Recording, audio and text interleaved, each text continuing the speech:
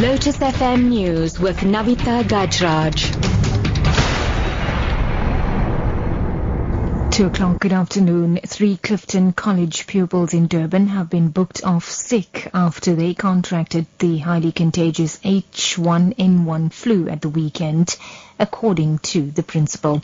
Now, Brian Mitchell confirmed that the parents had informed the Morningside private school that the children were ill. Another KwaZulu-Natal school, Ashton International College in Ballito, on the North Coast, recorded 3 cases of H1N1 last month. A Durbanville school in Cape Town said earlier 2 pupils had contracted the flu last week. Now, frustrated learners implicated in the 2014 matric mass copying saga in the Eastern Cape are urging the Education Department to fast-track the hearings into the saga. The learners who are unable to apply at higher education institutions nor find employment allege that the process has been dragging for months now, leaving them stranded.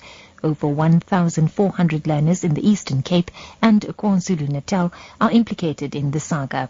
To date, only 50% of the learners in the province have been concluded. Now, the department says the hearings are expected to be concluded by the end of this month. In other news now, the Justice Department has welcomed the appointment of Advocate Sean Kevin Abrahams as the new head of the National Prosecuting Authority.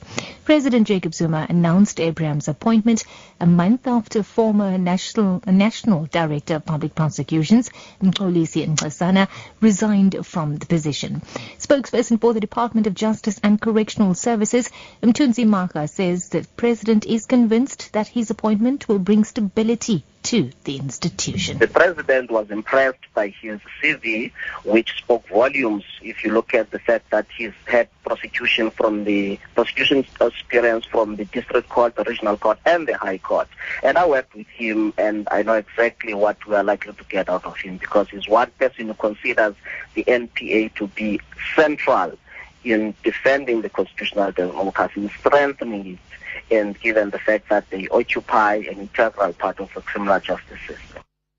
And wrapping up, chilly morning temperatures are expected to continue for the rest of this month and in July. The Weather Service says minimum temperatures are expected to plummet below 0 degrees for most parts of the country, especially the interior.